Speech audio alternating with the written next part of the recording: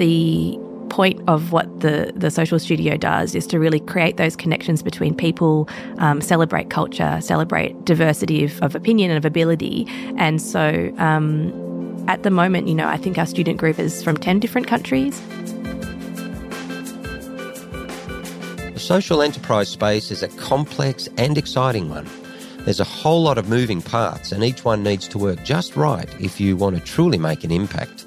But one big part that often goes overlooked is in the name itself, the social component. So what social and communal needs should an enterprise aim to fulfil? And how do you actually pull it off? I'm Craig Foster, and this is Getting It Right, the show about hiring, buying and working with purpose. My name is Daewee Cook. I'm the CEO of the Social Studio in Collingwood. You recently became the CEO of Social Studio, but it has a very long history, as I understand. Can you take us back to how it started, please? The Social Studio has been around since 2009, and it was really the brainchild of a group of creatives, community workers and academics who had been involved, I suppose, in aspects of kind of refugee advocacy and community work within the refugee community, and who felt very strongly that there was opportunity, particularly using the arts as a vehicle for social connection and engagement. So, at the time, 2009, there was probably a fairly kind of negative discourse around refugee intake and settlement. And our founder, Grace McQuilton, who was really the driving force, I suppose, behind the Social Studio, had a lot of personal connections within newly arrived communities and could really see, I think, not only the potential for extending support and help to them, but the potential for the broader community to benefit from the skills and the abilities and knowledge of newly arrived refugee communities to Australia. And so if we fast forward to today, what are the main programs and the core business of Social Studio? Yeah, so not much has changed in some ways and lots have changed in others. So the core business, I guess the heart of what we do since 2009 has been our school. So we run a free fashion school delivering a Certificate 3 in clothing and textiles production. And we do that with our education partner, RMIT. And that's a long-standing relationship that we've had with RMIT for, obviously more than a decade.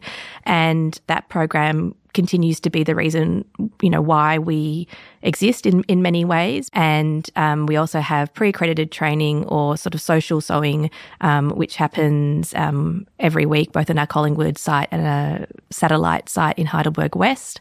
And the idea, I suppose, is to really connect the skills of the students and what they're learning in that accredited course into our manufacturing operations. So we have a bigger than ever manufacturing team, actually. It's still small, we're still boutique, but we now do most of our work is for third-party clients, galleries, institutions, a little bit of government, and then we provide pathways from the school into manufacturing for students, as well as we hire externally, looking obviously within the refugee and new migrant communities as well.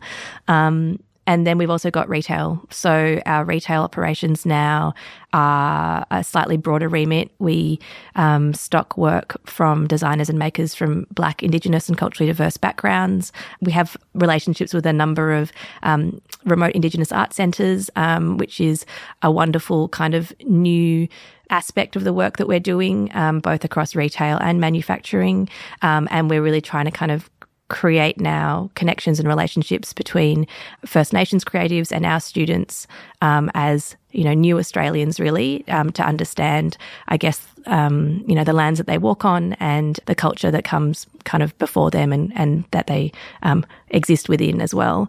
So we're a complex beast, I think it's fair to say, but we've managed to kind of stick around for the last 13 years, which has been a wonderful thing.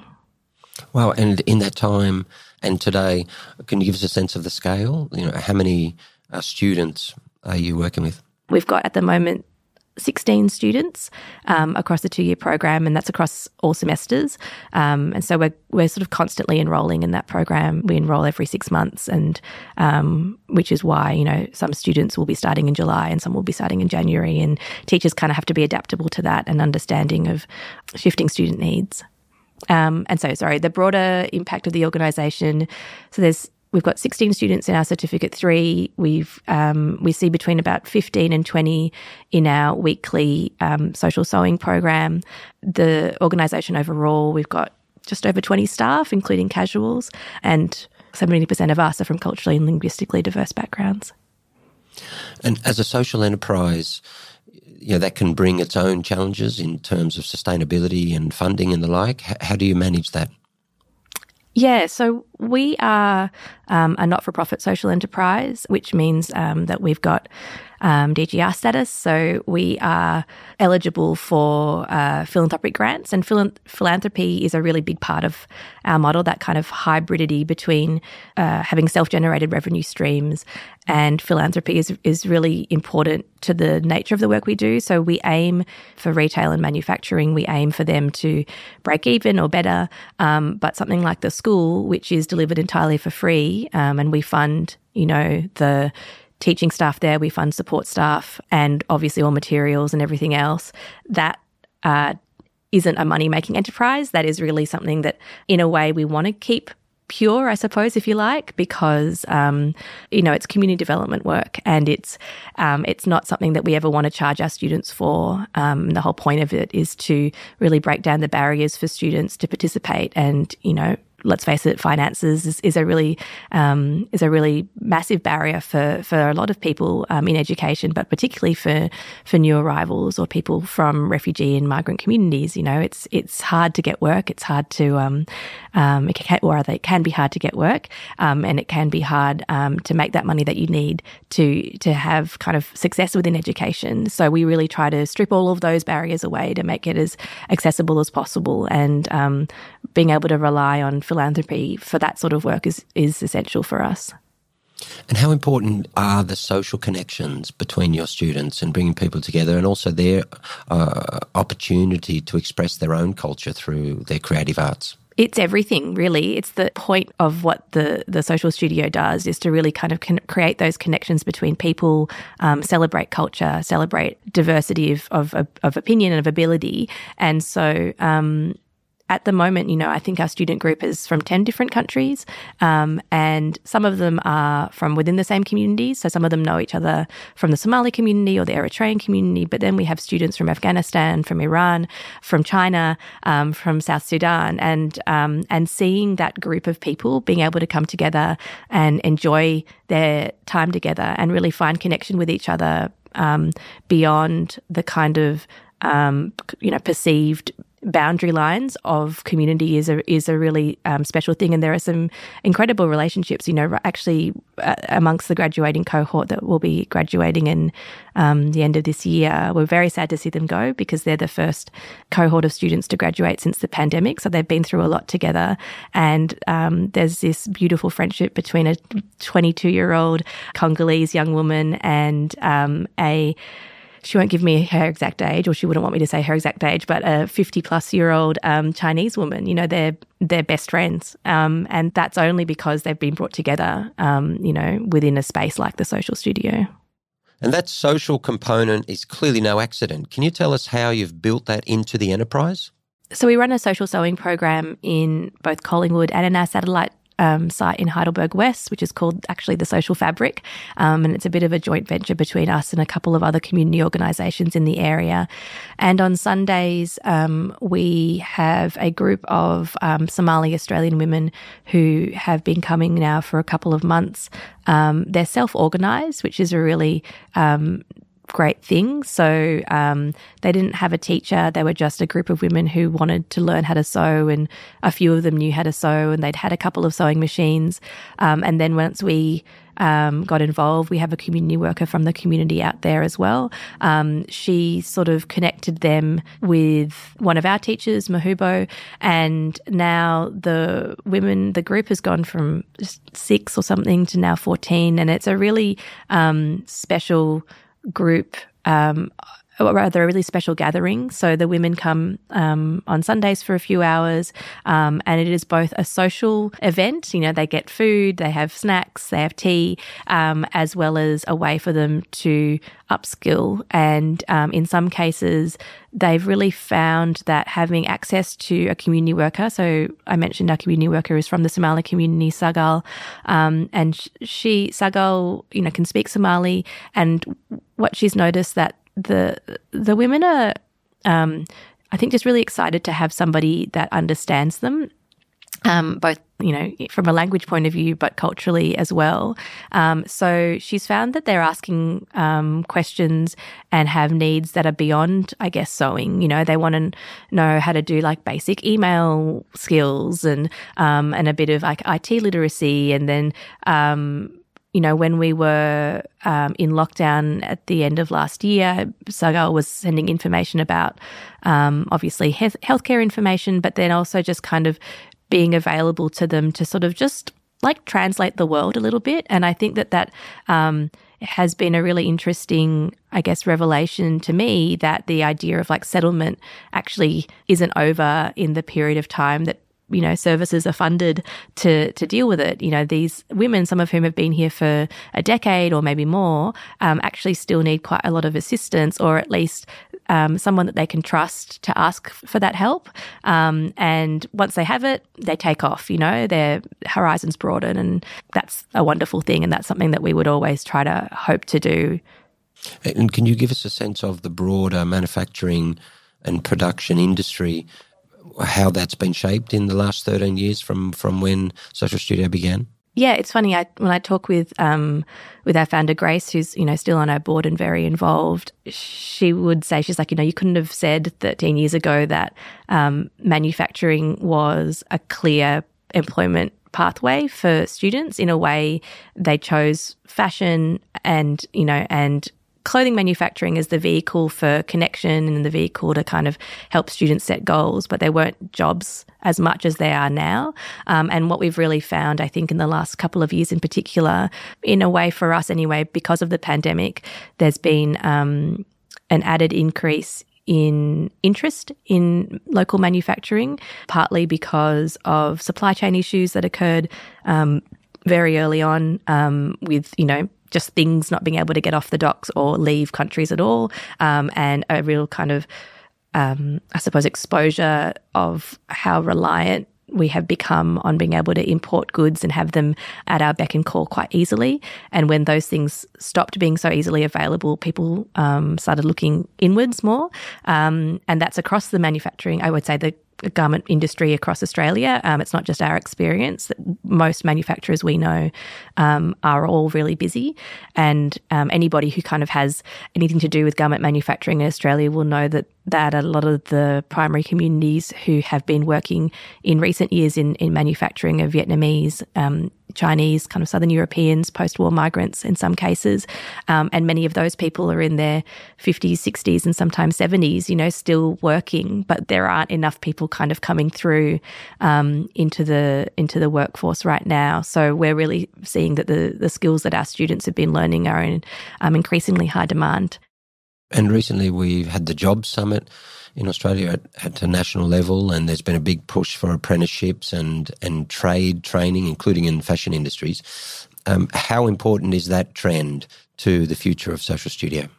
Yeah, I mean, I think we definitely would support the position of bodies like the Australian Fashion Council that, you know, there needs to be recognised apprenticeships within the garment industry, because while organisations like ours and institutions like RMIT or Holmes Glen or other TAFEs are offering industry-level training within garment manufacturing, that's a very different thing to being able to replace workers with 20 to 30 years experience on the manufacturing floor, you know, people for whom their whole livelihoods have been around garment construction.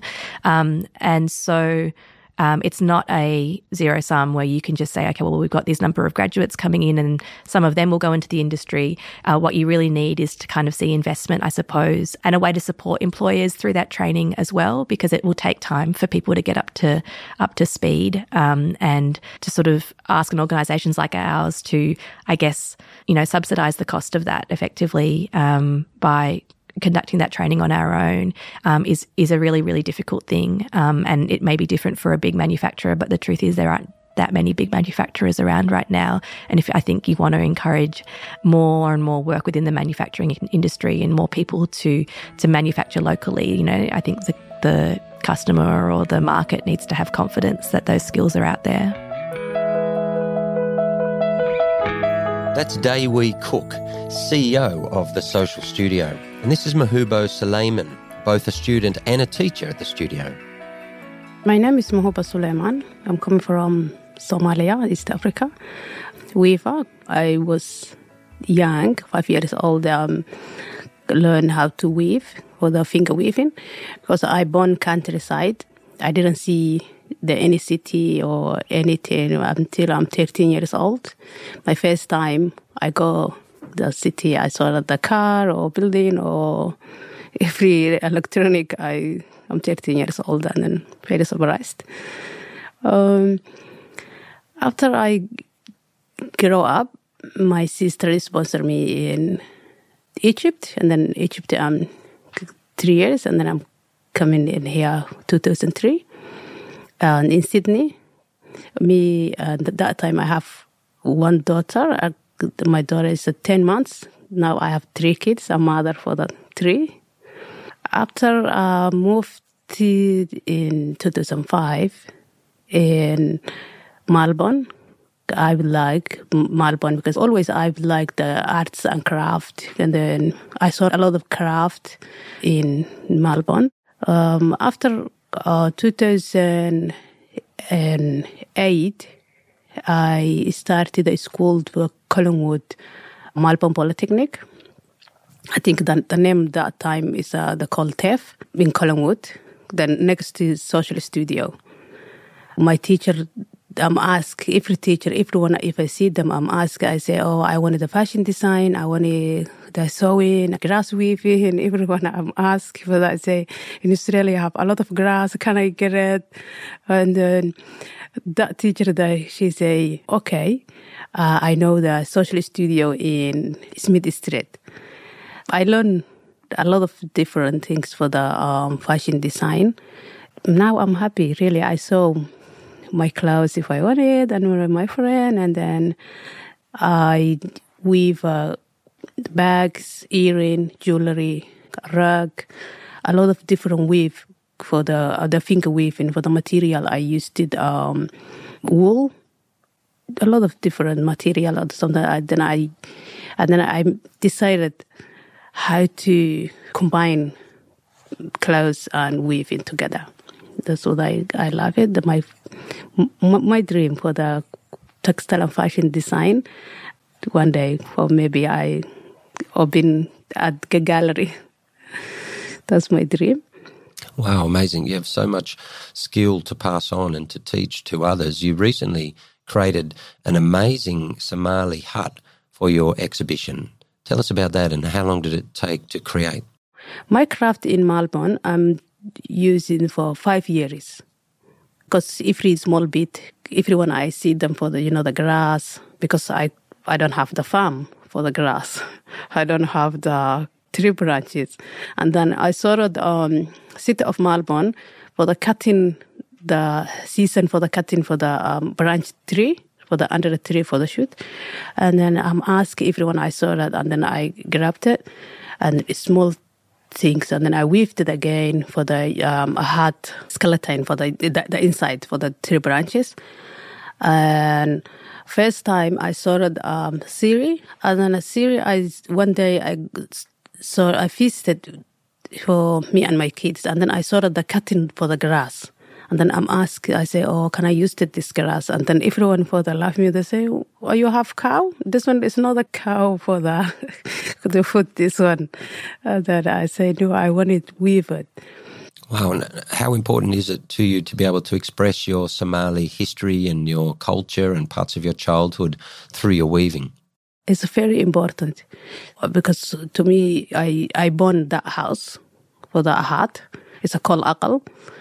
And then I think it was a sharing for the community, sharing skills, sharing the cultural, sharing everything.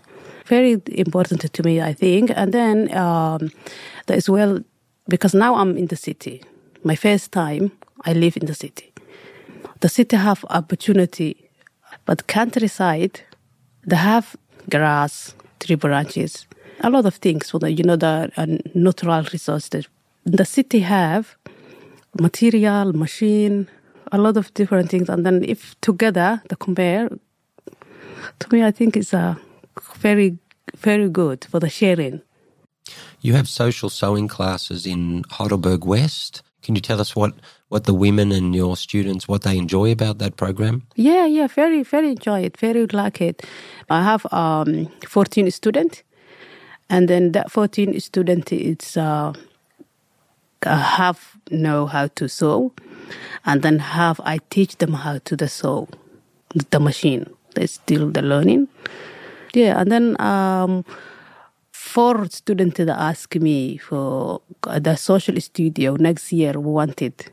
They say, please ask me the social studio if I go. And I say, yeah, why not? Go.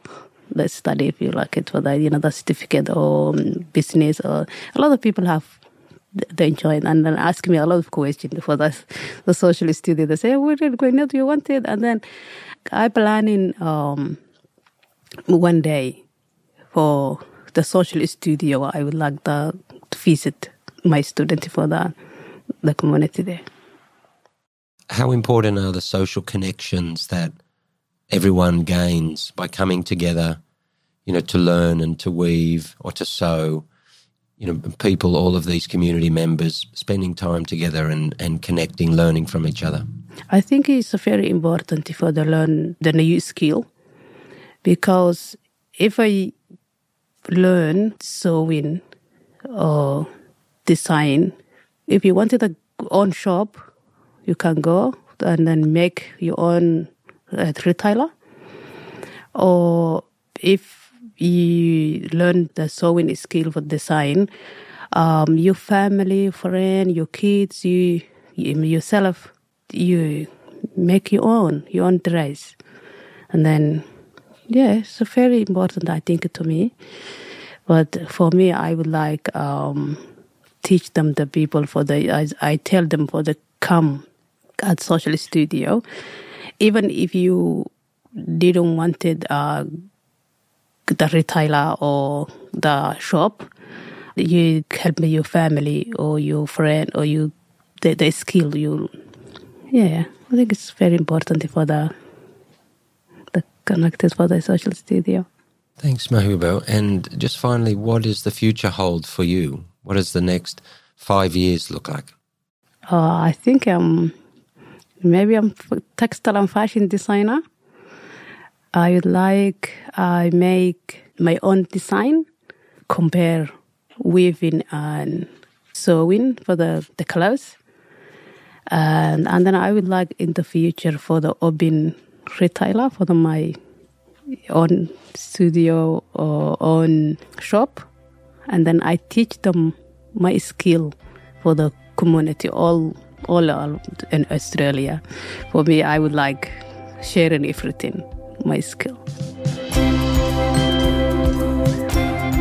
Thanks so much for listening to the final episode of this season of Getting It Right.